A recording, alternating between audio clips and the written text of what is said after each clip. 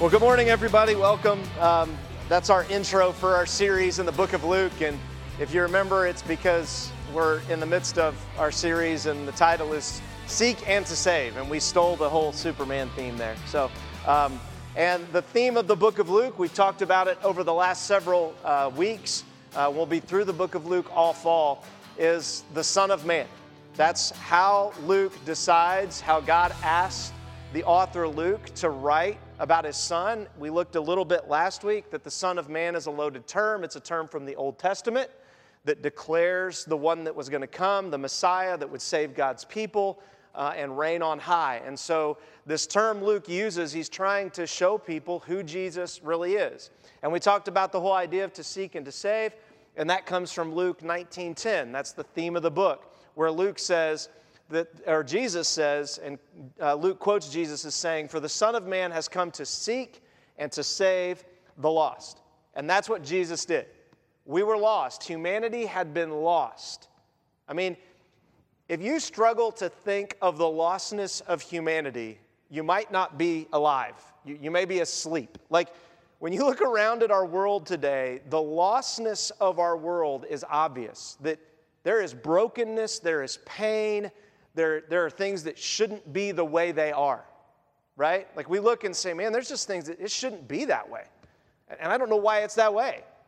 And it's broken. Well, God chose to seek and to save us when the Bible says it was our fault that it's the way it is. That mankind's choice to want to be our own God, to ignore what God's word says and want something different than what he said, continues. Not only was it the spark that created the forest fire, but we keep restarting the fires. Humanity keeps the fire going and burning. And God said, I know that, and I want to still come to try to seek and to save. I want to move into your life. I want to move into humanity in a way that cries out and says, hey, you need a Savior. And we know this. I mean, we play the Superman theme, and I've said this numerous times in our church, but we love hero movies, right? I mean, they're making big bank right now at the box office. We love the idea of a hero. And if you're not one of those people, like our youth pastor, who doesn't like Marvel movies and you know, doesn't watch them, which is fine. He can still be a youth pastor and not like Marvel. It's okay. I don't know if you know that. But it's also the same in romance movies. That there's a hero that's going to save me from my loneliness, from my pain, from the mess that I'm in. There's going to be this person who's going to come, my Prince Charming, my queen. And we eat this stuff up. We buy it, we write about it, we sell it. It's constant because we are constantly deep in our heart looking for something to save us, someone to seek us. And God, for all of human history, has been going, it's me. I want to be that person for you. But you keep trying to put someone else there instead of me. And that's what we've been looking at over the last several weeks. Today, we're going to look at a question. And as we've been going through the book of Luke, I've just been taking questions from the passage, and that's been the sermon title. The questions that have been there that people were asking or that Jesus asks of the people, that's been the sermon title. And this week, who can this be? Who can this Savior, this one who wants to seek and to save, be? Who's it going to be? Isn't this the question that we wrestle with? Who's the one, right? For most of you who are young adults, it's who's the one? Who's it going to be? And we look at that and we say, okay, who can this be? And that's the question we find as we dive into the book of Luke. So let's dive in. Chapter 8, verse 19. It'll be on the screen. You can follow on your phone. If you've got your Bibles, you can turn there. I always encourage you to bring your Bibles. And my Bible, I can take notes on the side. And so I do that all week long when I read these passages. And so I encourage you to do that. You can also see the context before and after as well if you have your Bibles. So here we are. It's Luke 8:19. Then his mother and brothers came to Jesus, but they could not meet with him because of the crowd. So remember, Jesus has started his public ministry, okay? He's been going now for a little while, teaching and preaching about the kingdom of God, about who he is, about what the role of God is in the world and who humanity is. He's been teaching, and preaching and doing this. And remember, he didn't start till he was 30. So if you feel like you've wasted your life, hey, Jesus didn't start, really doing the big stuff till he was 30. Like he worked construction for 18 years from age 12 to age 30. I don't know if you know that or not, but he did. That's the record of his life.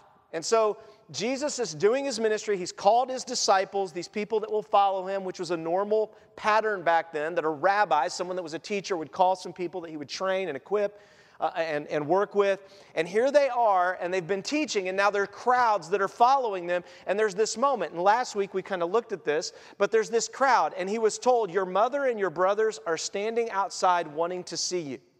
But he replied to them, my mother and my brothers are those who hear and do the Word of God. And last week we looked at the Word of God. That was the theme of what we looked through last week. How do we know what to believe is really the Word of God or isn't the Word of God? And here, Jesus, as he's wrapping up, you have this idea of who can this be at the door? Well, it's his family, right?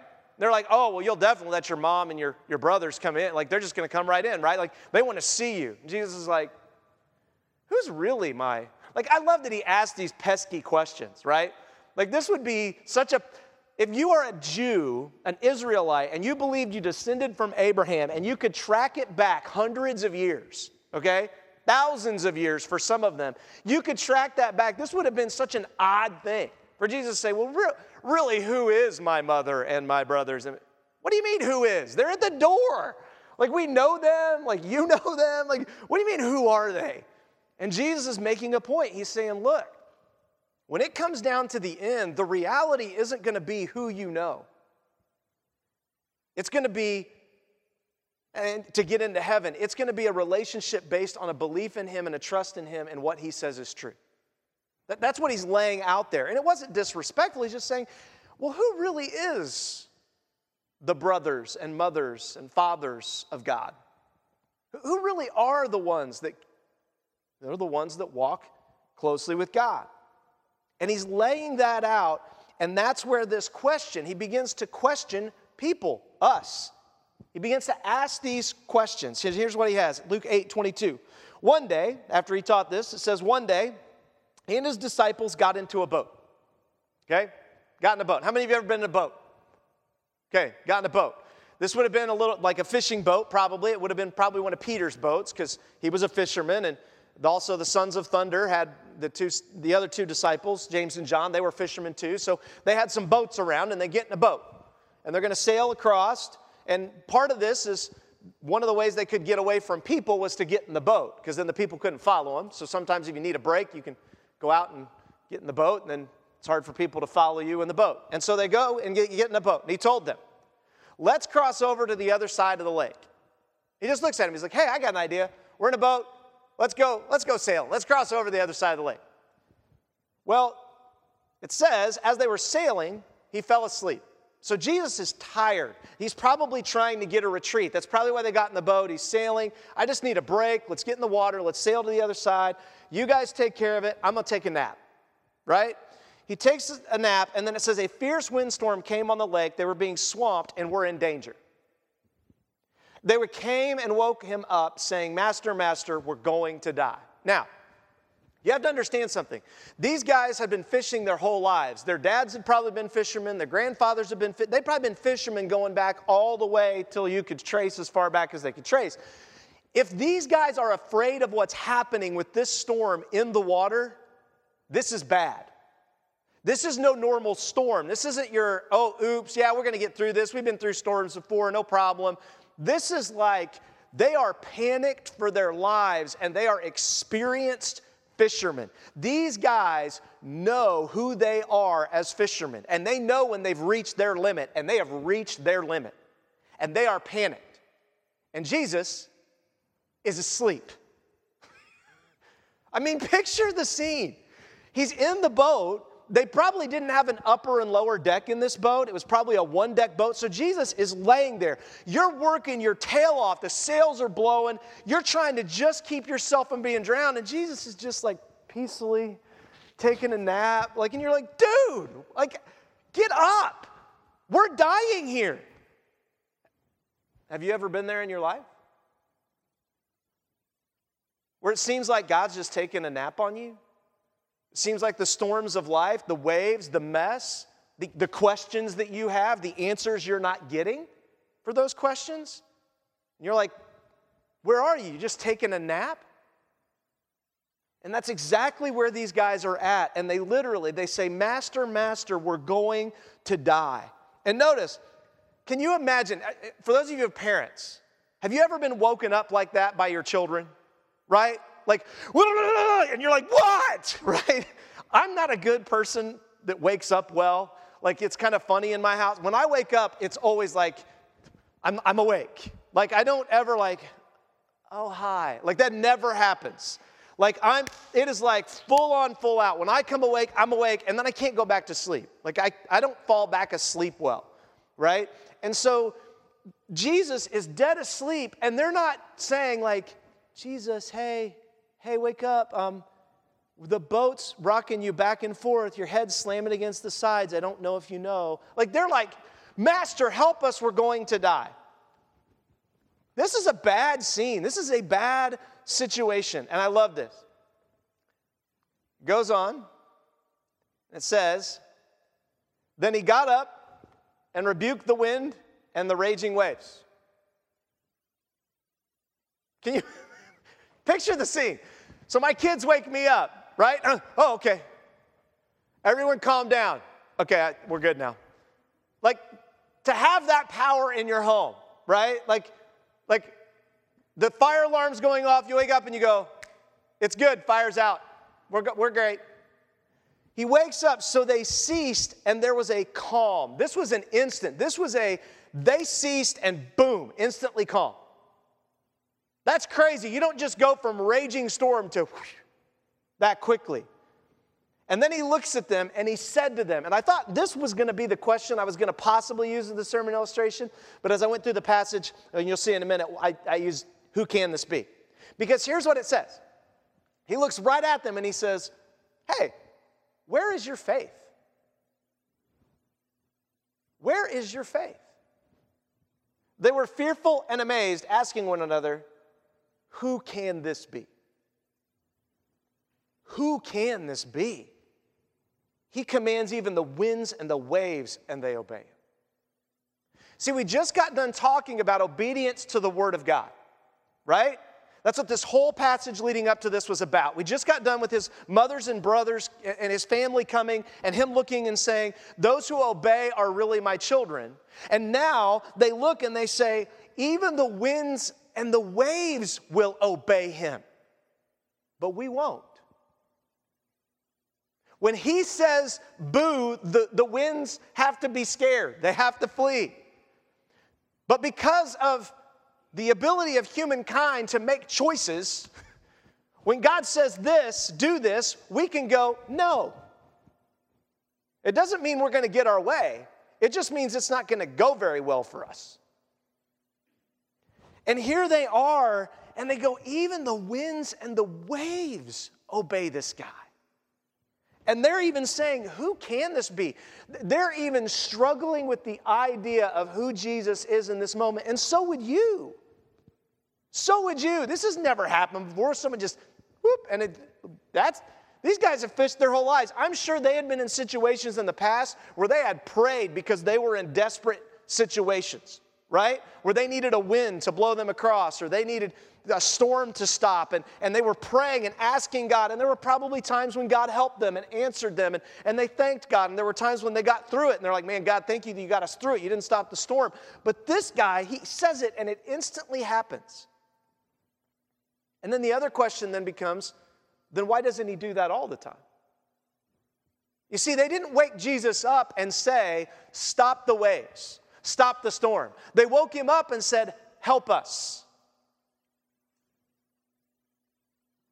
We need someone we can trust. We need help. Help us. And then his decision, his will was to stop the waves and the storm.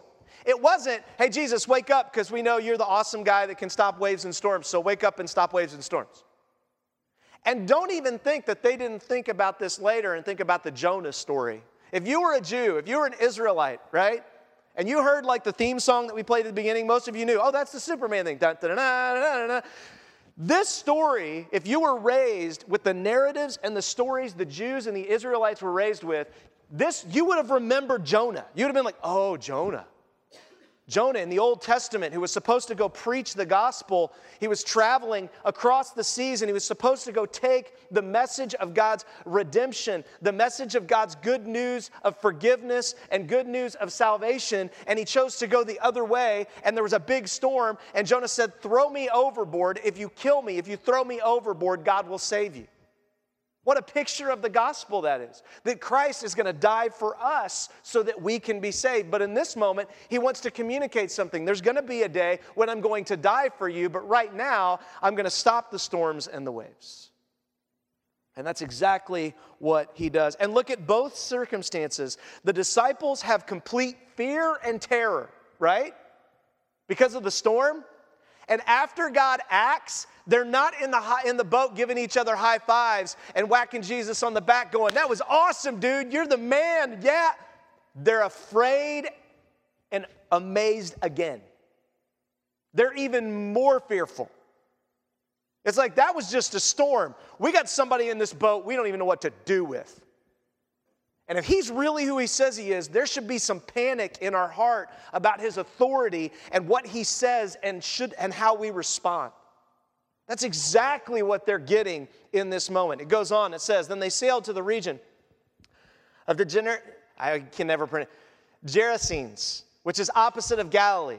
When he got out on the land, a demon-possessed man from the town met him. Now remember, where they went, this place they went is not a place that Jews would go. This was intentful for him, like purposeful for him to go to this specific place, because Jews didn't go to this region. And so they specifically go there, and it says he got out, and the demon-possessed man from the town came to meet him. For a long time, he had worn no clothes. That means a naked crazy man is meeting you on the beach. I don't know about you, but if I'm in a boat, and I'm heading towards the boat, and the boat parks, and naked crazy man comes running to me, I'm thinking, get back in the boat, right? Like, let's go the other way. Naked crazy man's coming. That's exactly what you see here. And it says, when he saw Jesus, he cried out. Now, you just saw Jesus stop waves and storms. Now, naked crazy man, right, is running at you, and you're like, what is going to happen? And look at what he does. He cried out, fell down before him, and said in a loud voice, loud, not like, hey, Jesus. No, he's stark raving, rah, and he goes, what do you have to do with me, Jesus, you Son of the Most High God? I beg you, don't torment me. For he had commanded the unclean spirit to come out of the man. So as the unclean spirit was coming, Jesus must have said something to the unclean spirit or whatever, and now the spirit is speaking to Jesus through this man. I mean, imagine the scene. This Jesus that was in your boat that just stopped waves, now crazy naked man's coming, and he falls, and he's screaming out, and he's calling the guy that was just in your boat the Son of God, and he's begging him, don't torment us as demons. I don't know about you, but that'd be a hard church to be a part of, right? Like, you would question some things. It would turn your world upside down to sit here and go, is this real? Was this staged? Did he pay some guy to come out running and fall down? This is what is happening in the midst of this. And can I just show you something about this man? What's amazing that we forget about for this poor man who's been demon-possessed for whatever reason. We don't know if he opened himself up to it. We don't know if there was a passage. We don't know how God possessed this man. But isn't it interesting that when you see demon possession in Scripture, it typically causes people to separate themselves from the community, not embrace it? Over and over again, you see these demonic people that run, they flee. Judas, when he ends up hanging himself, he runs and he flees to isolation. Can I just tell you, that's the opposite of what Christ asks us to do. He asks us to run to him. He asks us to embrace him. He asks us to wake him up, to cry out to him, not to run and be isolation. But when Jesus shows up and the demons see him, they know the authority he carries. They know who he is, and they respond. In Luke, it goes on to say, many times this demon had seized him, and though he was guarded, bound by chains and shackles, he would snap the restraints and be driven by the demon into the deserted places. They would try to lock this guy up, and he would break the shackles and just take off. I mean, crazy what he would do. What is your name? Jesus asked him. Legion, he said, because many demons had entered him. And they begged him not to banish them into the abyss. You know, it's amazing to me. We live in a culture. Just read this week. Was doing some reading and some research. There's a church nearby here I was looking up just to get some information on. I was looking at some of the things that pastor was posting, and he had posted a 10-part series about how hell isn't real. That there is no hell, there's no judgment, there's no eternal torment, there's no abyss. And it just broke my heart. I thought, well, then what am I doing then? Hey, try the best you can. We're all going to the same place eventually anyway, so do whatever you want. This demon knows the truth. This demon knows that Jesus can cast them to the abyss forever. It's done. Gone. They get it. They know his authority. They see his authority. They look at this, and it says, please don't banish us to the abyss.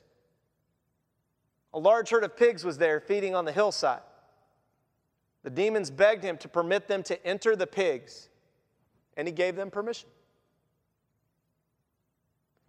It's amazing to me that Jesus has this conversation. He's like, okay, fine.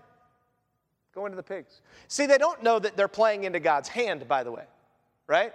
Like, you'll see this in a minute, but all of this ends up playing into God's hand so that Jesus gets glorified and his name gets spread, right? They're just looking out for their own interests, and Jesus is like, great, I'll put you in the herd of pigs, it's going to run over, and then it's going to be a big commotion. Everybody's going to come, and they're going to want to hear, and then I get to share with everybody the good news. So sure, I won't throw you in the abyss because that's not going to help me get known. I'll put you in the pigs, and the pigs will run off the cliff, you'll die, and that'll help. Like, it's genius. And so Jesus says, sure, you can get in the pigs. Now, where'd they go after they fell off the cliff and, the pigs all died? I don't know. No idea. Did then they go to the abyss? I don't know. I have no idea. And it says, the demons came out of the man and entered the pigs, and the herd rushed down the steep bank into the lake and drowned. You see this picture of Jesus and that the spiritual forces at work embraced who Jesus was. They embraced all the tenets of Scripture. They knew he was the Word of God. They knew he was the Son of God. They knew he had the power to curse and to condemn forever and to save. Now, they can't be saved because they've already chosen. They've already made their choice. The demons can't repent. They've already made their choice. They were given that a long time ago. This is where they are now. And they choose to try to stay alive at any way possible. And isn't this what you see people do today? We just want to cling to life as long as we can, even if it's just to be thrown in pigs and we run over a cliff moments later. We're going to cling to this life that we have as much as we can, only to realize that you die anyway. That in the end, you don't get out alive. Nobody does. And so we've got to answer the question, who can this be? Who am I going to trust in? What am I going to trust in? He goes on and says, when the men who tended them saw what had happened, they ran off and reported in the town and in the countryside. Like, can you imagine? He just ruined someone's entire occupation. like he ruined their entire livelihood. Like, they're herding these pigs, no problem, they're all there, and all of a sudden, there's, hey, how's it going, John? Fine, it's good. And the pigs go crazy, bust out, jump off a cliff, and you're like, what in the world just happened? And so they have to go and tell them because they heard this commotion. They saw what happened, so they go. Then the people went out to see what had happened. The gospel spreading. They came to Jesus and found the man the demons had departed from, sitting at Jesus' feet, dressed and in his right mind.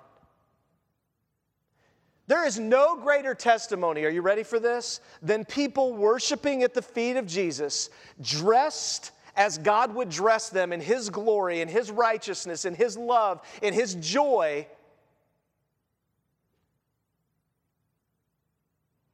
and in their right mind.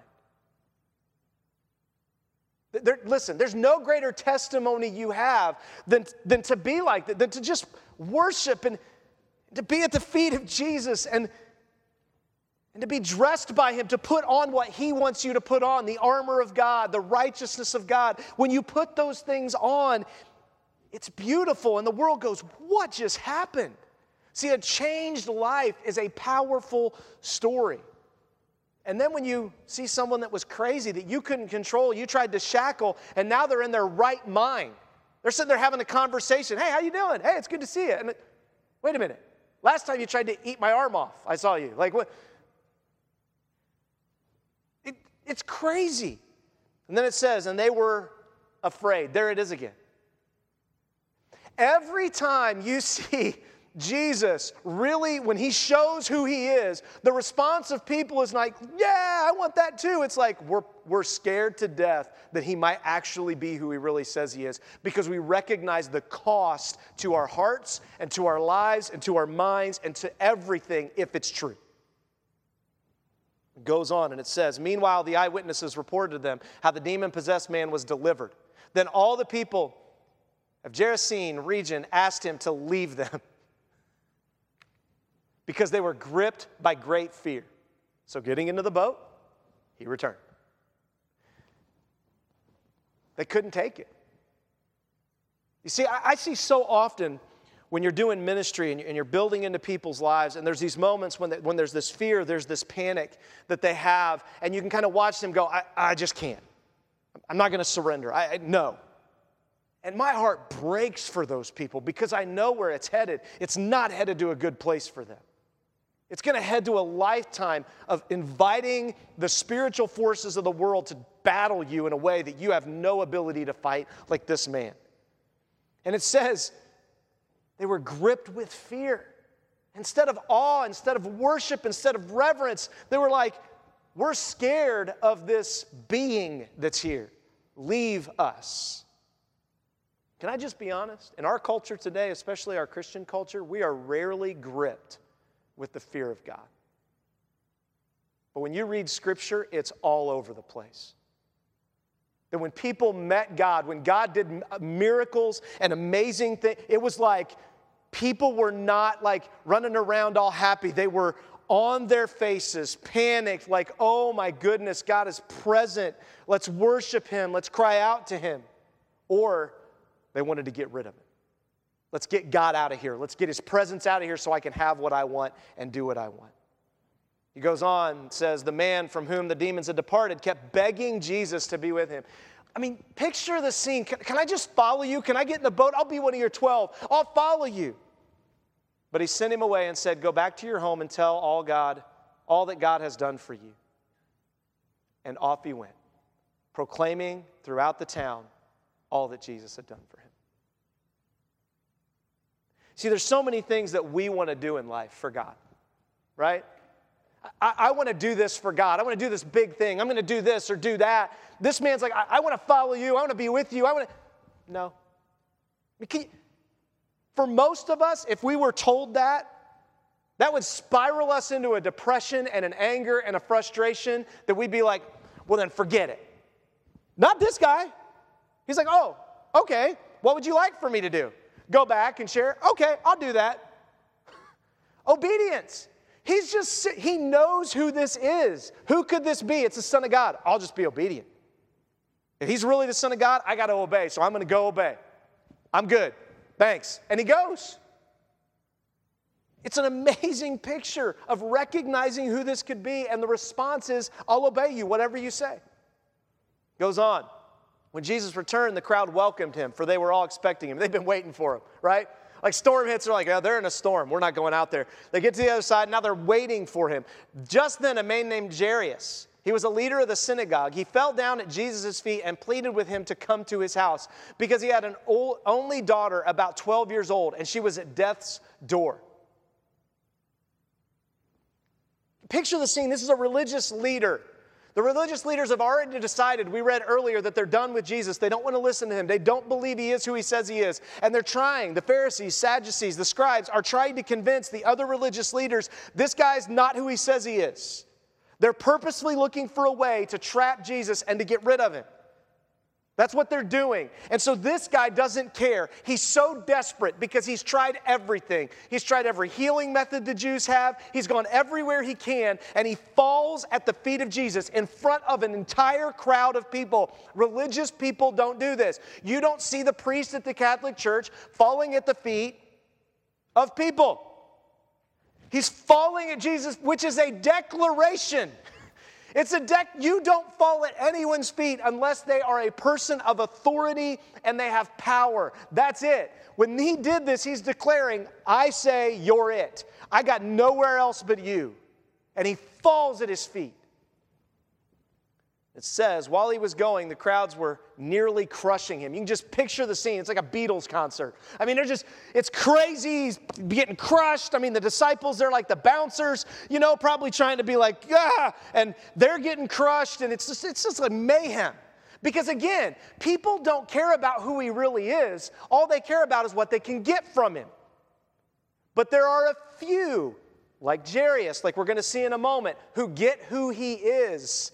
And their response is very different than the crowds. Jairus falls on his face, but look at what this woman does. A woman suffering from bleeding for 12 years. Ladies, that's embarrassing. That's an embarrassing thing to be suffering from bleeding, and that's exactly what it's talking about there. For 12 years. Listen, they didn't have the products and the care that we have today. This was bad. This was embarrassing. It was considered unclean, which means she couldn't necessarily do certain things probably in the temple. This plagued her. It probably came along with cramps and problems and other things that are there. This was awful for her. She'd probably tried everything and nothing worked. It says she'd spent all she had on doctors, yet could not be healed by any. Approached him from behind and touched the tassel of his robe. She's not trying to get in front of him and say, heal me, come on. She's just like, I think that he's so powerful. If I could just touch him, I think he could heal me. If I could just to be close to him. And it says, instantly her bleeding stopped. Instantly. Listen, someone who's bleeding wasn't supposed to touch people, and you really weren't supposed to touch religious people. Like, the Pharisees would almost kill a woman for that. They'd find a way to stone and kill her if she did something like this. This was an act of complete faith, and she didn't try to do it on display. She was very quiet, very discreet. I just touched the tassel. She didn't even grab it, grab him and say, heal me. She just okay, I believe. Goes on and it says, Jesus says, who touched me? Look at this. This gets great. I love this. Put yourself in the scene. Jesus asked. When they all denied it, Peter said, I love this, Peter. Peter always speaks up. I love Peter, right? He's just like, okay, I'm just going to say it. Nobody else will say it. Here it is, right? So Peter says it. He goes, Master, the crowds are hemming in on you and pressing against you. Who touched you? Who didn't touch you? I keep getting bumped into you. I touched you. John touched you. We all touched you because everybody's trying to touch you. Peter's like, this is ridiculous trying to find one person who touched you in this mass crowd. Just stop. Let's move on. Let's go. Someone did touch me, said Jesus. I know that power has gone out of me. What? Well, I just saw a bunch of power go out before and you weren't concerned about somebody touching you. Why now are you so concerned about somebody touching you? And it goes on. When the woman saw that she was discovered, my guess is at this moment, because she was discovered, that Jesus probably looked right at her. I know the power that left me. And he is locked eyes. I've already asked, did anyone touch me? And he's locking eyes with her. You going to tell the truth? Did you touch me? Well, I didn't touch you as badly as the rest of them did. I just barely touched your tassel. I mean, that guy like jumped on your leg and Peter had to drag him off, and that person ripped part of your hair out. Like, it's like a mob. Like, I didn't touch him like you touched. Like, you could hear all the excuses that could be there for this woman. And look what it says. When the woman saw she was discovered, she came, here it is again, trembling and fell down before him.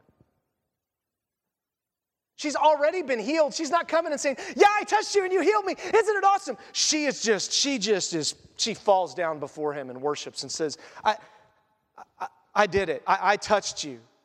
And it says, in the presence of all the people, look at what she declares, folks. This is powerful. She declared the reason she had touched him and how she was instantly cured. That's embarrassing.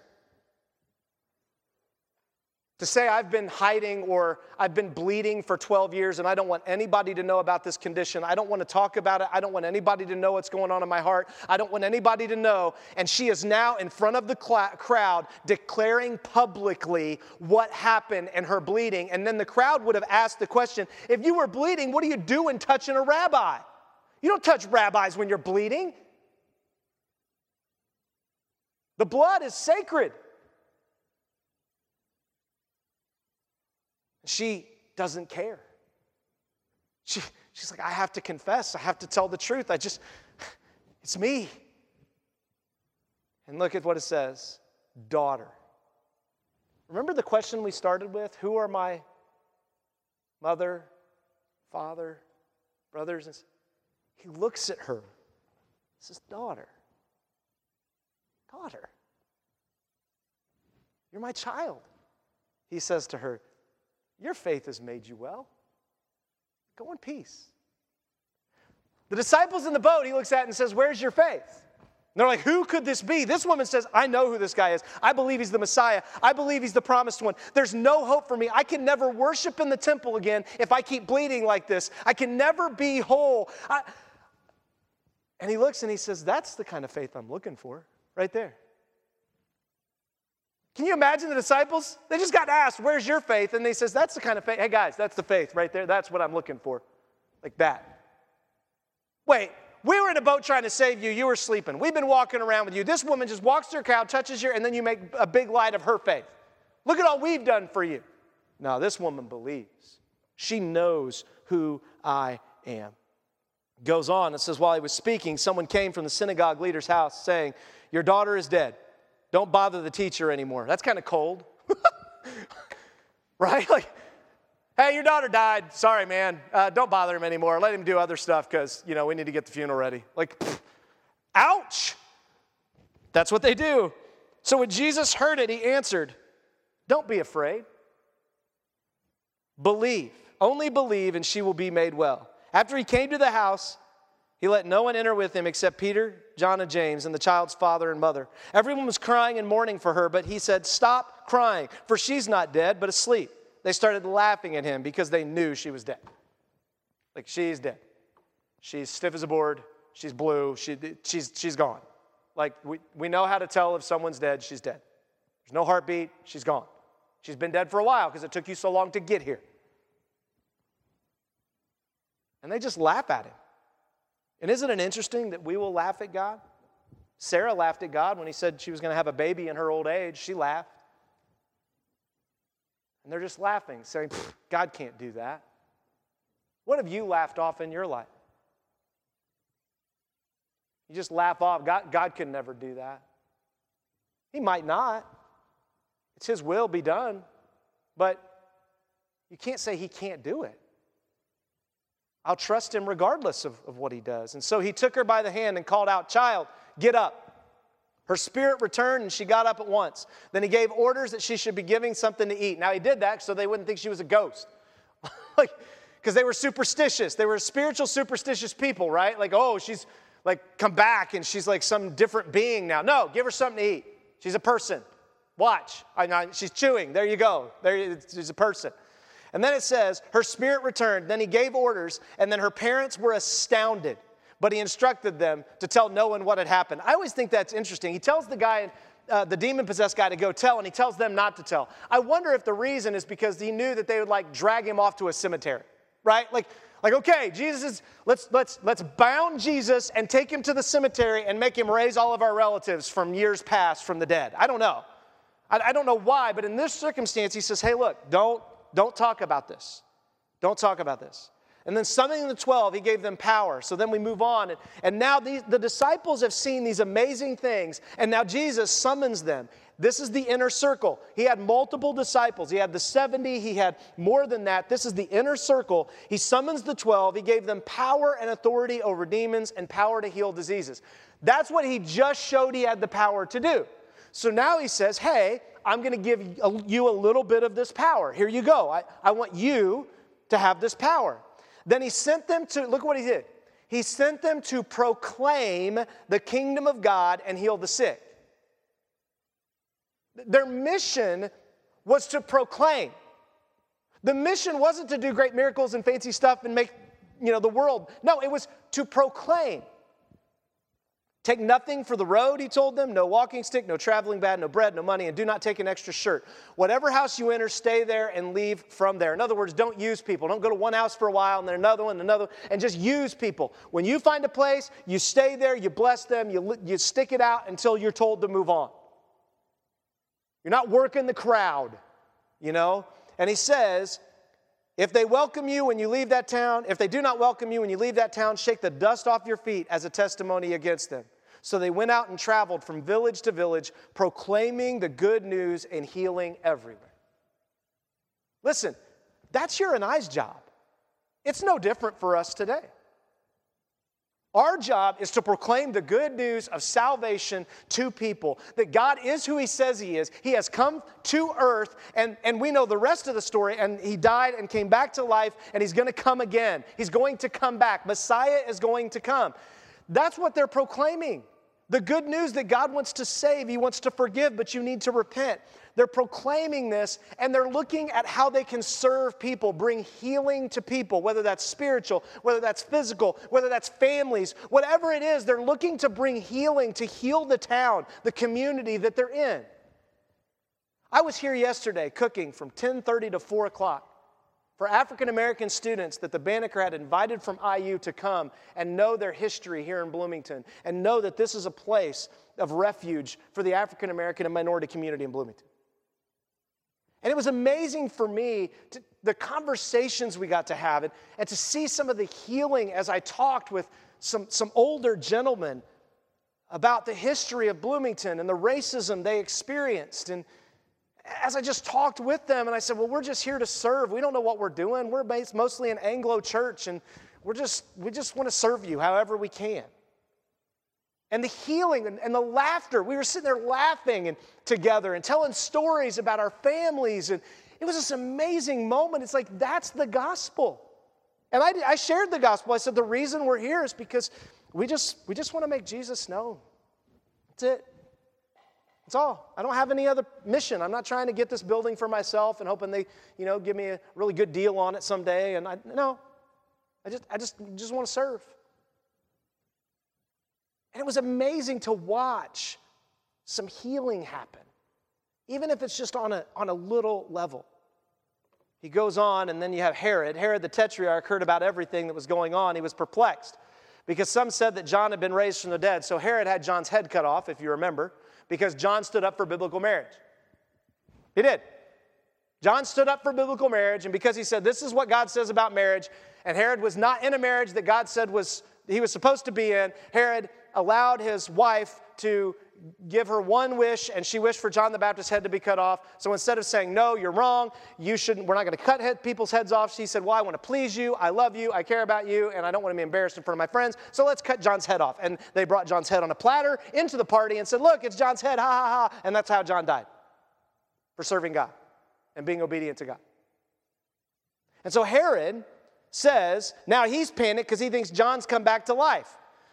Some that Elijah had appeared. Why? Jesus just raised someone from the dead. He's done these miracles, and Herod's thinking, is this John coming back to get me? Because Herod can't submit himself to anyone. He can't seek forgiveness. He's just always worried about being found out. And it says, some say that Elijah appeared. Others that the ancient prophets had risen. I beheaded John, Herod said, but who is this I hear such things about? And he wanted to see him.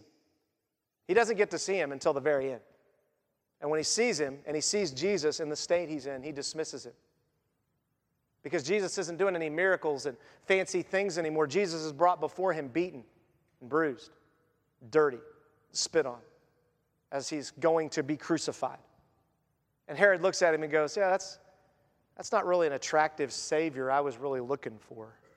I was looking for something a little bit fancier. You send him back to Pilate.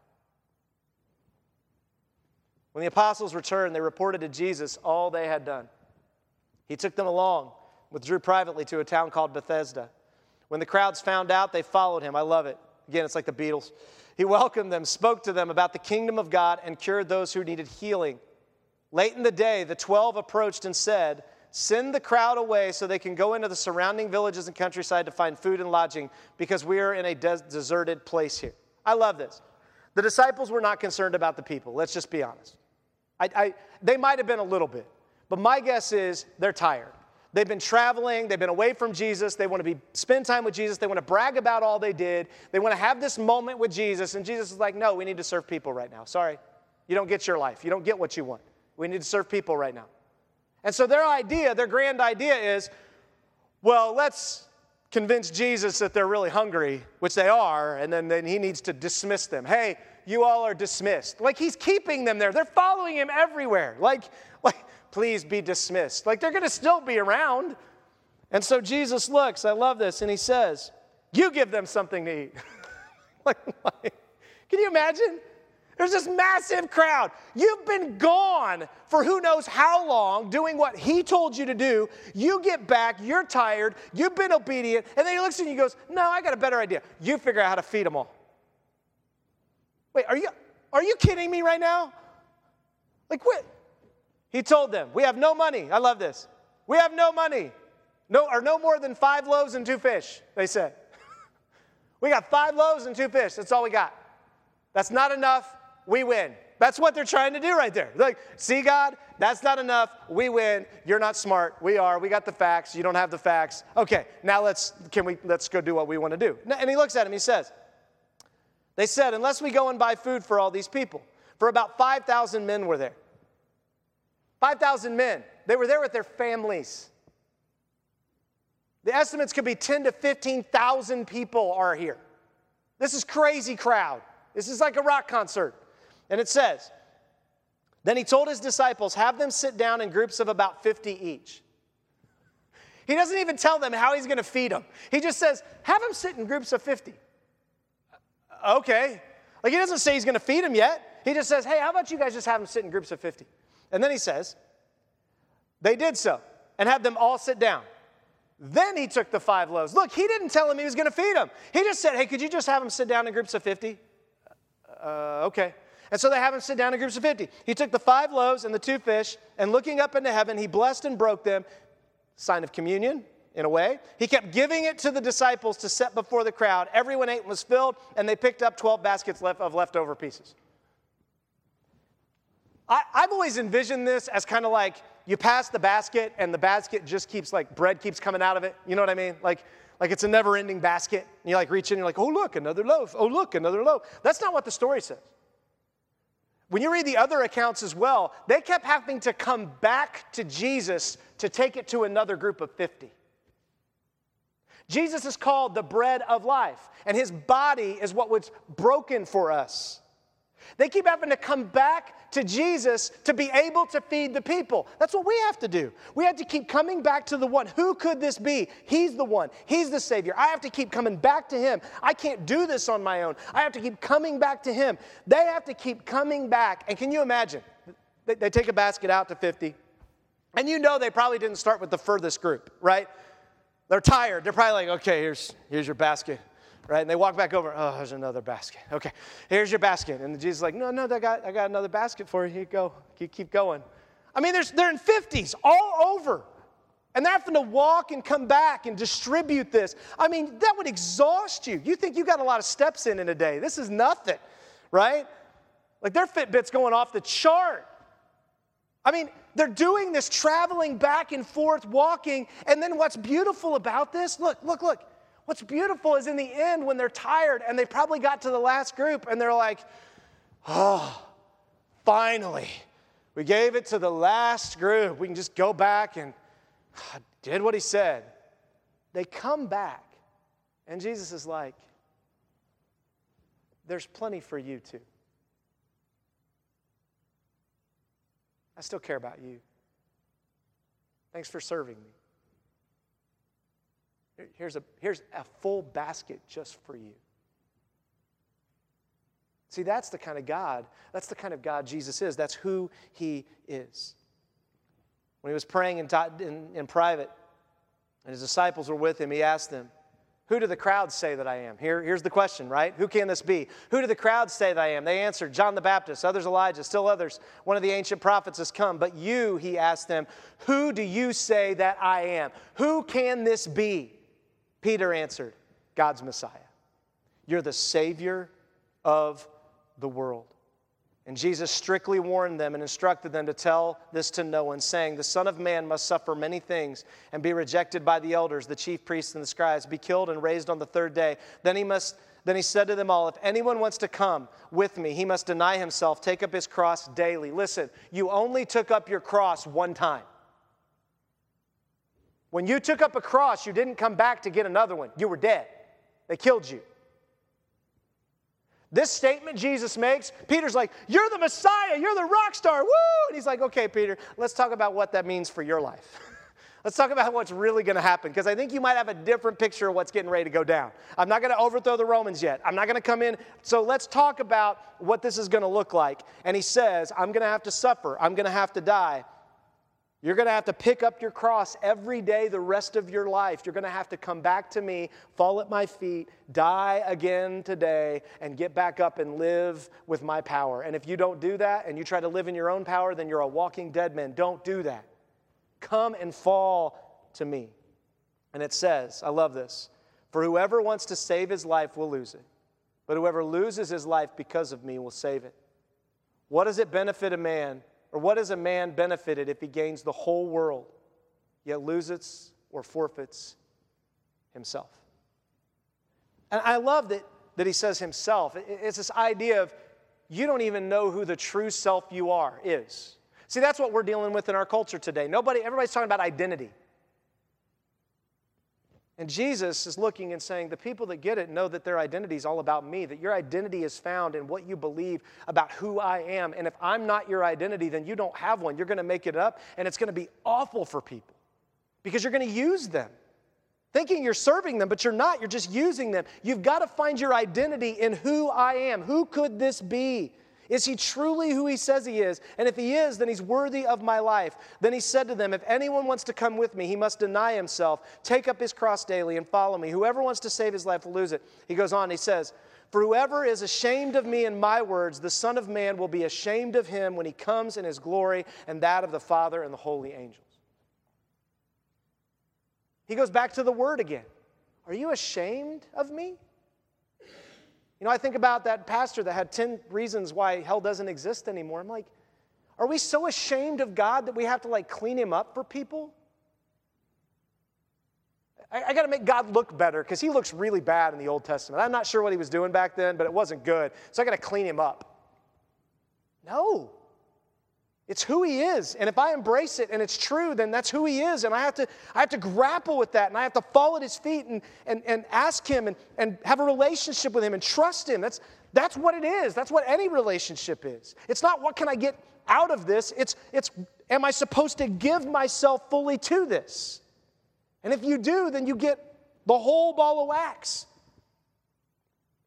About 8 days after these words, he took along Peter and John and James and went up on a mountain to pray. As he was praying, the appearance of his face changed, and his clothes became dazzling with white. He also said just before this, which I didn't put up here, but just before this, he said that there'll be those that will see him coming before they taste death. And this is the moment they actually see him fully for who he is. His clothes became dazzling. Suddenly, 2 men were talking with him, Moses and Elijah. They appeared in glory and were speaking of his death. Look at that. Moses and Elijah appear in glory, and they're not talking about how he's going to reign and how he's going to kill everybody and how he's going to take over the Romans and how he's going to make everything happen. They're talking about he's going to die. I never saw that before until I studied it this week. And I'm like, they were sitting there talking about, yeah, he's going to die. He's going to the cross. Can you imagine the scene of them discussing this? And then it says, which he was about to accomplish in Jerusalem. Peter and those with him were in a deep sleep, and when they became fully awake, they saw his glory and the two men who were standing with him. So they're in this deep sleep. Now they're fully awake, and they see all of this. As the two men were departing from him, Peter said to Jesus, Master, it is good for us to be here. Let us make 3 tabernacles, one for you, one for Moses, and one for Elijah. We're getting ready to head into the season of the Feast of Tabernacles. That's why we do communion in these 3 weeks, is to think about when Jesus came. Because tabernacling was a temporary dwelling. Jesus came in a temporary body to dwell on earth, to be crucified on our behalf, and then be resurrected.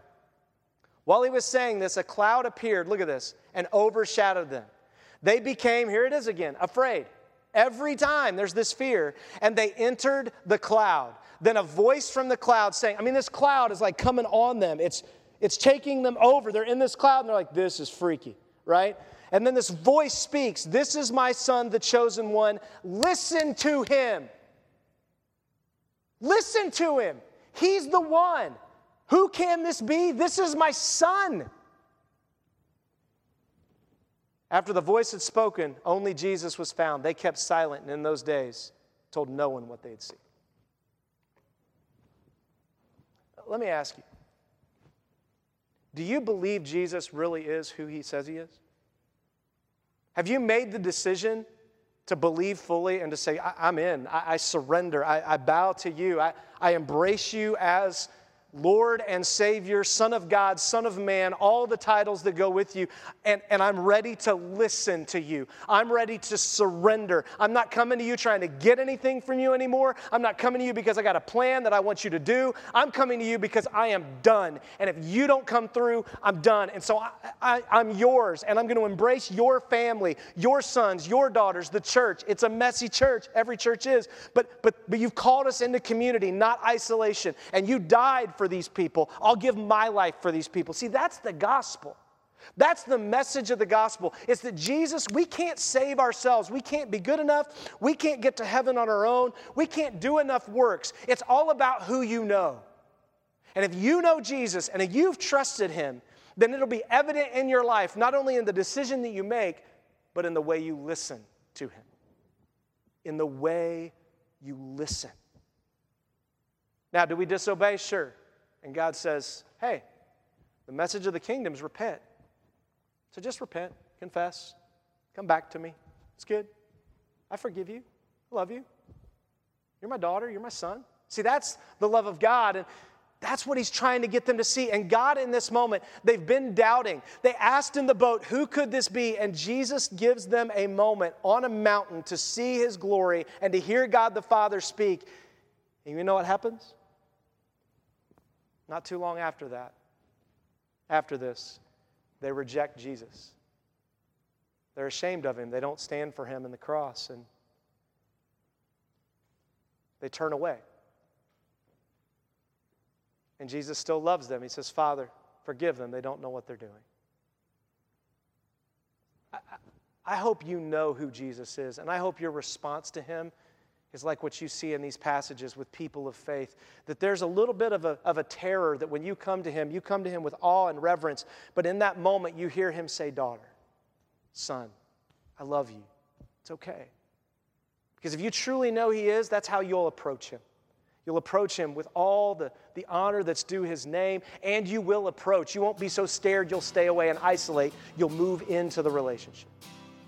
So let me ask you, have you made that decision to offer yourself to Jesus, to say, I will pick up my cross, I'll die to myself, I'll have you come in and change my life? And if you've made that decision, how are you doing listening? What are some changes you need to make him Lord of your life?